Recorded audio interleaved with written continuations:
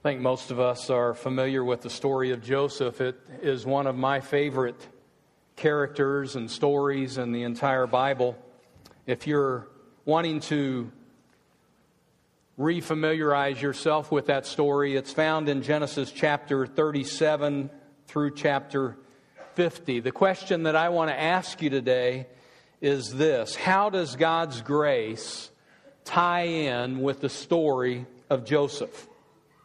And the answer to that question is really simple. It's this: practically every turn that Joseph takes in his life, you can see the grace of God in abundant supply. One person said it this way: there's never a moment when you don't need grace, and there's never a moment when lavish grace isn't available. Think about that. I know it's true in Joseph's life. I think we will find that to be true in your life and my life as well. I have 3 points for you today. The first point is this: God's grace sustains us through hard times. And Joseph had all kinds of hard times. You remember, at age 17, his brothers sold him as a slave into Egypt. And all of a sudden, he went from being his father's favorite child to becoming his father's dead child. Or at least it seemed that way. That's what Jacob was led to believe. His brothers, Joseph's brothers, came back to Jacob with his coat, with Joseph's coat of many colors. They had ripped it into shreds. They had dipped it in goat's blood. And they fed Jacob the line that apparently Joseph had been killed by a wild animal. Now you can imagine Jacob at that point just falling to pieces. And I'm just wondering in my mind, did Joseph's brothers, as they watched Jacob grieve for his son, did they have any guilt whatsoever? In the meantime, Joseph was on his way to Egypt. I want you to put yourself in his shoes for just a moment. Joseph was scared. He was uncertain of what his future would be. He was hurt by his brother's betrayal and rejection of him. He was alone. He was young. Already he is missing the love of his father, but this was only the beginning of Joseph's trials. When he got to Egypt, he was put on the auction block, and a fellow by the name of Potiphar bought him like he was a piece of property. Thus he began the life of a slave, which couldn't have been easy. And yet I get the idea, through all of Joseph's hardships, that God's grace was sustaining him. He wasn't giving up. He wasn't giving in and throwing a pity party for himself. The Scripture says that the Lord was with Joseph. That's Genesis chapter 39, verse 3. It didn't take Potiphar long for him to see that Joseph was an extraordinary slave. Everything he touched seemed to turn to gold. The text says that the Lord caused all that he did to prosper in his hand. The crops were good. Everything was good. In fact, it had never been better for Potiphar, and he recognized that this newfound success that he was enjoying was largely due to Joseph, and so he put Joseph in charge of his whole household. Well, somebody else noticed Joseph too. Potiphar's wife noticed him. The text says that Joseph, she saw him as one who was handsome in form and appearance. In other words, Joseph was a very good-looking young man, and it had not escaped Mrs. Potiphar's attention, and so she began to try and seduce him, and things were about to go downhill for Joseph once again. He refused her. He said to her, "Your husband has put me in charge over everything, and he has withheld nothing from me except you. How then could I do this great evil and sin against God?" You read the story of Joseph and you see a man full of integrity. You see a man of character. He was the kind of guy that you'd like for your daughter to date and marry. Well, Potiphar's wife was not accustomed to hearing the word no. She grabbed Joseph at an opportune time and tried to force him to be with her, but Joseph escaped. The scripture says that he ran away, which, by the way, is a very good thing for you and I to do when we are facing that kind of temptation. Too often, we stick around and we try to play with fire and we try to get as close to the edge as what we can get. And you know what happens when we play with fire? Oftentimes we get burned. There are times we just need to run away, as Joseph did. And you know the story. Things were going to go from bad to worse for Joseph at this point. Potiphar's wife accused him of trying to rape her. Joseph ended up in prison, and there he sat, paying a high price for a crime that he didn't commit. And yet God's grace continued to sustain him. I'll say it again, there is never a moment when you don't need God's grace, and there is never a moment when lavish grace isn't available. Do you remember what happened next in the story of Joseph? Joseph rose to the top again inside of that prison cell. The old saying, the cream rises to the top. Well, Joseph was that cream. His integrity and the Lord's grace in his life help him to rise to the top in that jail cell. Let me read to you Genesis 39, verses 21 through 23. But the Lord was with Joseph and extended kindness to him and gave him favor in the sight of the chief jailer. And the chief jailer committed to Joseph's charge all the prisoners who were in the jail, so that whatever was done there, he was responsible for it. The chief jailer did not supervise anything under Joseph's charge because the Lord was with him, and whatever he did, the Lord made him to prosper. You see, Joseph is on this roller coaster ride. He's up and then he's down. And whenever he would get to the top, it wouldn't be long before he would be knocked down to the bottom. Well, he thought he had a chance to get out of this jail. Remember, he interpreted dreams of the butler and the baker, and it was the butler that promised him, I will remember you. He didn't. He forgot all about Joseph. And there Joseph sat in that jail cell for 2 long years. It was one hardship after another for Joseph. One disappointment piled on top of another. And that was the story of Joseph's life. But the one thing that Joseph could count on was God's grace. God's grace would always be there to sustain him. There is never a moment when you don't need God's grace, and there is never a moment when lavish grace isn't available. Have you experienced God's grace in your life? I know you have. I hope that we recognize that. He wants to lavish His grace upon us. He wants to sustain us through our hardships that we go through. And right here in this room, we have lots and lots of people who have gone through hardships or are going through hardships right now. And we need to recognize this fact. It is God's grace that will get us through those hardships. Psalms 55:22 says, cast your burden upon the Lord, and He will sustain you. He will never allow the righteous to be shaken. What hardship is it that you're facing? Is it sickness? God's grace will sustain you. His grace is sufficient for you. Is it the loss of someone that you love?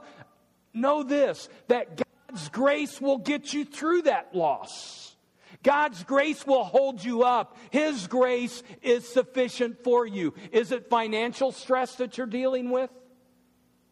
Is it marital stress that you're dealing with? Maybe it's the stress of being a parent. His grace is sufficient for you if you turn to Him and hold on to Him. There is never a moment that you don't need God's grace, and there is never a moment that lavish grace isn't available to you.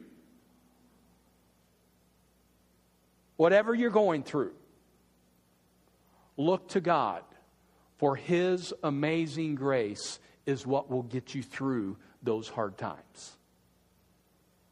There's a second point from this story that I want to give to you, and that is this: God's grace helps us forgive those who have offended us. And certainly Joseph had some forgiving to do, didn't he? He was apart from his father for 22 years because of what his brothers did to him, not to mention all of the extra hardships that he went through because of what his brothers had done to him. And Joseph could have been very vengeful towards his brothers as they came into Egypt and stood before him, but instead he chose to extend grace to them. He chose to forgive them.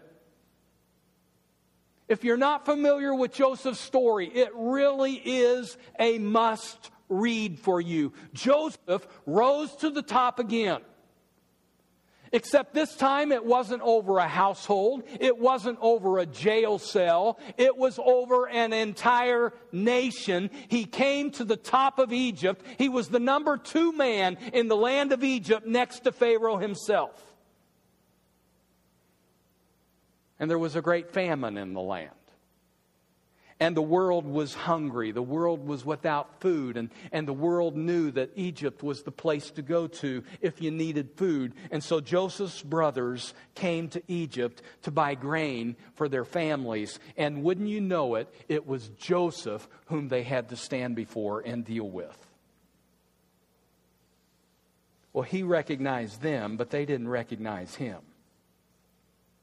And he had the power to get even with them. He had the opportunity to take revenge upon them.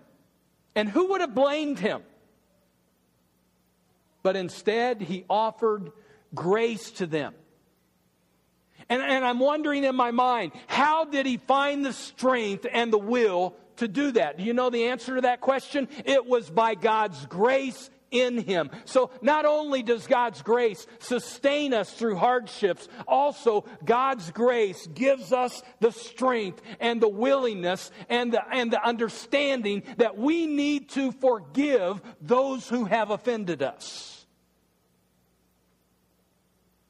God's grace gives us the help that we need in offering forgiveness. It helps us do the impossible. It helps us do the unthinkable. And I would imagine that in this crowd today, there are some folks who are carrying grudges. And probably some of you who are carrying grudges, you feel like you have good reason to carry a grudge. You've been done wrong. You've been cheated. You've been mistreated. You've been lied to. You are justified in carrying a grudge. So you think. Would you listen to the following testimony as to how one person was set free by her decision to forgive?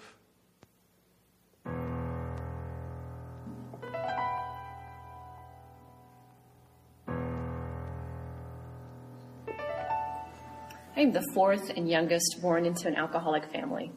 When I would ask my mother when my dad's drinking got bad, "About the time you were born," was the answer I would receive. I witnessed and experienced much abuse and violence in my childhood. I was told things like, "I can't stand you," "I don't love you," and even "I wish I weren't your daughter." And getting beaten was something that we all experienced. While my mother was mostly the target of that, my siblings and I also were beaten. My sister was strangled once. My dad tried to shoot me. A few days after I turned 17, I overheard my father, who thought no one was home, with one of his friends going over the plans to burn down our house that night. He worked midnights. It was a perfect alibi, and he was going to kill us, my mother, my sister, and I, while we slept. He had cut our phone line, so I couldn't call for help, and ultimately my mom and my sister and I ran for our lives that day. Over the years, I had limited and awkward communication with my dad. I'm guessing 5 or 6 times I saw him over the next 25 years.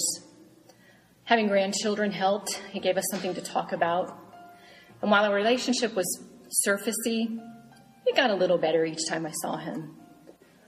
For many years now, I have helped sponsor Christ in Youth, and this summer was no different. The theme this year was the Lord's Prayer, based off of Matthew 6:9-13. So right off the bat, we have to talk about fathers. God is our heavenly Father, and there are a lot of bad earthly fathers out there, which was not easy for me to hear. Another topic that was really talked about was forgiveness, also not easy for me. One particular night, though, when it was the forgiveness day, I guess you could say, instead of having a speaker, they had youth sponsors or leaders give some testimonies. There was a woman telling her story, and it was very similar to mine. She talked about how she had never actually told her father she had forgiven him. That hit home. And she had also talked about how she'd never asked him for forgiveness when she said she hated him. Again, that also hit home. The trip between Fort Scott and Cleveland, Tennessee, where we go to CIY, takes you right through my hometown of Marion, Illinois. Every year, Dusty and I go. We stop in Marion because they have the world's best pizza and the world's best cookies and cupcakes. Sorry, Jamie. And this trip was no different. We stopped on our way to Cleveland, Tennessee, and we planned to stop on our way home. But on the particular night at CIY, when we were talking about forgiveness, I was really kind of feeling God's leading or stirring in my heart. So I leaned over to Dusty and I said, since we're going through Marion anyway, maybe I should call my dad and try to meet up with him to tell him that I forgive him. However, that's when the internal battle really began. Over the next 3 days, I had a yes, I should, no, I shouldn't, yes, I should, no, I shouldn't debate over and over and over. Ultimately, though, I decided I wasn't going to call him. So we're on our way home from Tennessee, and we stop in Marion to get our pizza. And while my attention was drawn to the seating hostess, I heard Dusty whisper in my ear, "Amy, your dad is here." I looked over, and sure enough, there he was, right there, right by the entrance. Long story short, there was no reason we should have walked in that particular part of the restaurant. We had ordered our pizza for takeout, and you normally go in a different area, not even a part of the restaurant. And also, there was no reason he should have been there. He was planning to go to another restaurant that is never full, but on this particular day, it was. So he went to Walt's Pizza. The timing was just bewildering. It was clearly orchestrated by God. In my head, I said, "Okay, God, I guess you want me to talk to my dad." We sat and we ate together for probably an hour, and my heart was pounding out of my chest. I didn't taste a single bite of that pizza. I was so freaked out. When it was time for us to leave, Dad walked us to our van, but he left his credit card inside with the waitress. So he turned to go back into the restaurant, and I said, "Dad, I need to talk to you privately about something, so I'll wait for you by the door." At this point, honestly, I wanted to vomit. I was so nervous. However, while I was standing there, it finally dawned on me that God had orchestrated this. God, you did this. You just did this. You're here with me, and I have nothing to be afraid of. Immediately, I was calm and I had peace. When my dad came back out of the restaurant, I started talking to him just about how, even though we act like we both have forgiven each other, I thought it was really important that I actually say, "Dad, I forgive you." To which he replied, "I've never actually said I'm sorry. None of that was your fault." So we talked about that, and just again, I think I probably said it 4 or 5 times, I just really want you to know and hear me say that I forgive you, Dad. And he several times too responded back with, "I'm really sorry." But then it came time for me to say the next part.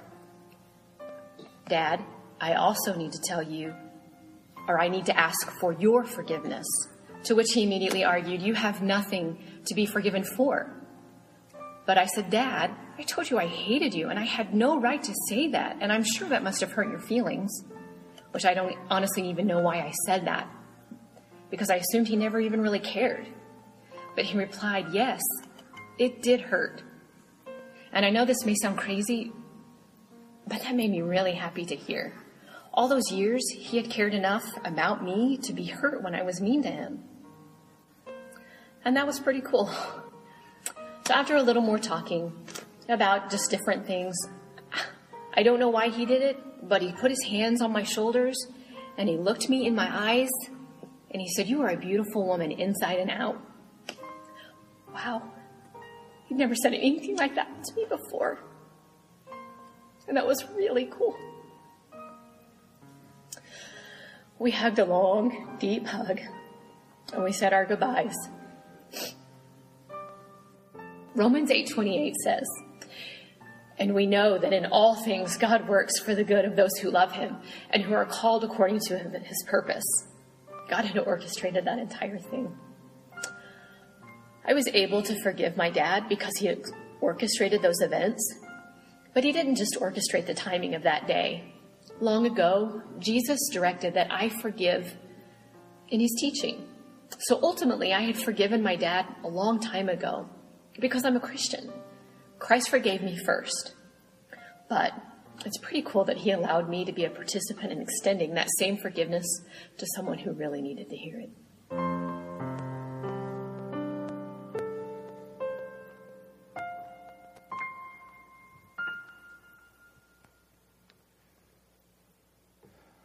Wow. Amen. Let me read to you some verses from God's Word. Ephesians chapter 4, 31 and 32. "Get rid of all bitterness, rage and anger, brawling and slander, along with every form of malice. Be kind and compassionate to one another, forgiving each other, just as in Christ God forgave you." Colossians 3:13, "Bearing with one another and forgiving each other, whoever has a complaint against anyone, just as the Lord forgave you, so also should you."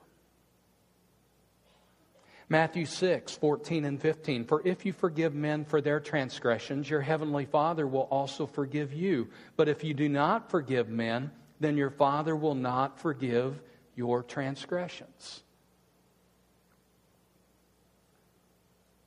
Brothers and sisters, we must forgive our offender. And we believe that God gives to us the grace to be able to do that. We cannot forgive on our own strength. In so many cases, the hurt is too deep. But there is no pit so deep that God's grace isn't deeper still. His grace is enough. His grace is sufficient to help us forgive. How freeing this could be for you if you would choose to let go of your grudges. To not let go is to stay in bondage. To hold on to your grudge is to hurt yourself. An old Chinese proverb says it this way: "Those who cannot forgive others break the bridge over which they themselves must pass." I have good news for you today. The grace of God gives us the strength that we need to forgive those who have offended us. There is never a moment that we don't need God's grace. There is never a moment that lavish grace isn't available. Let me give to you a third point from the story of Joseph. God's grace can bring a family back together again. And if you read his story, you'll read about a family being reunited after 22 long years. Joseph and Jacob, you ought to read it as they come back together again. What a sweet reunion it was. And as Joseph and his brothers come together again, what a sweet reunion It was because of God's grace in Joseph's life, and Joseph in turn extended grace to his brothers. I can't help but think that there are some families represented here today that need to be reunited. Maybe there are some husbands and wives that need to come together again in forgiveness. Maybe there are some moms and dads who need to be reunited with their sons or their daughters. And maybe there are some siblings here who need to be reunited in their spirit, to have some grudges let go of. I want you to know God's grace is available, and it is sufficient enough to bring families back together again if we would just choose to go His way instead of our way. As I come to the conclusion of the sermon today, I want to speak to you about the baggage that we oftentimes carry in our life. Lots of us carry baggage. And if we're not careful, we'll just keep adding to the baggage. And we never really deal with it. We just keep adding to the baggage, and it gets heavier and heavier and heavier. And it will eventually break us down if we don't take our baggage to the foot of the cross. And the baggage comes in all kinds of shapes and sizes. Sometimes it's in the form of a sin, a bitter spirit, jealousy, a temper problem, a drinking problem, a pornography problem, an immorality problem. Maybe it's selfishness. Maybe it's greed. Maybe it's worry. And we just keep adding to the baggage, and it gets heavier and heavier and heavier. And if we don't deal with it, if we don't take it to the foot of the cross, it will break us down. And then sometimes the baggage is not in the form of a sin so much as it is in the form of a burden, a broken relationship that we've never taken care of, and we've never worked our way through that. A divorce, abuse in our past, the death of a family member, the loss of a job. I mean, one burden after another that we deal with in our life, just like Joseph, going from one valley to another. And if we don't deal with our burdens, if we don't take our burdens to the foot of the cross, the baggage gets so heavy that it will break us down. It takes away the quality of life that God wants us to have. And so today, as we have an invitation song actually sung to us, my challenge to you is to bring your baggage, whether it be a sin or whether it be a burden that is weighing you down. Would you choose to bring it to the foot of the cross? Maybe you have a bag like this representing that sin or that burden that is weighing you down. If not, grab a paper from inside of your bulletin or a paper from one of these stations, and all of us have this baggage that we are carrying. Jesus says, cast all your cares upon me because I care for you. We need to give Him our baggage in exchange for His grace.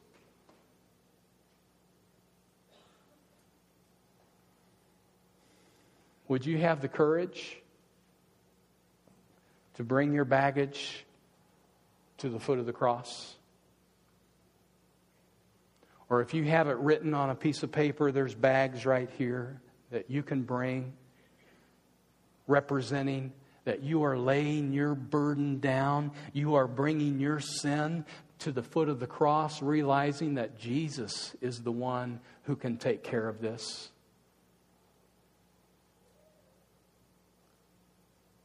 Know this: there is never a moment that we don't need God's grace. And there is never a moment when lavish grace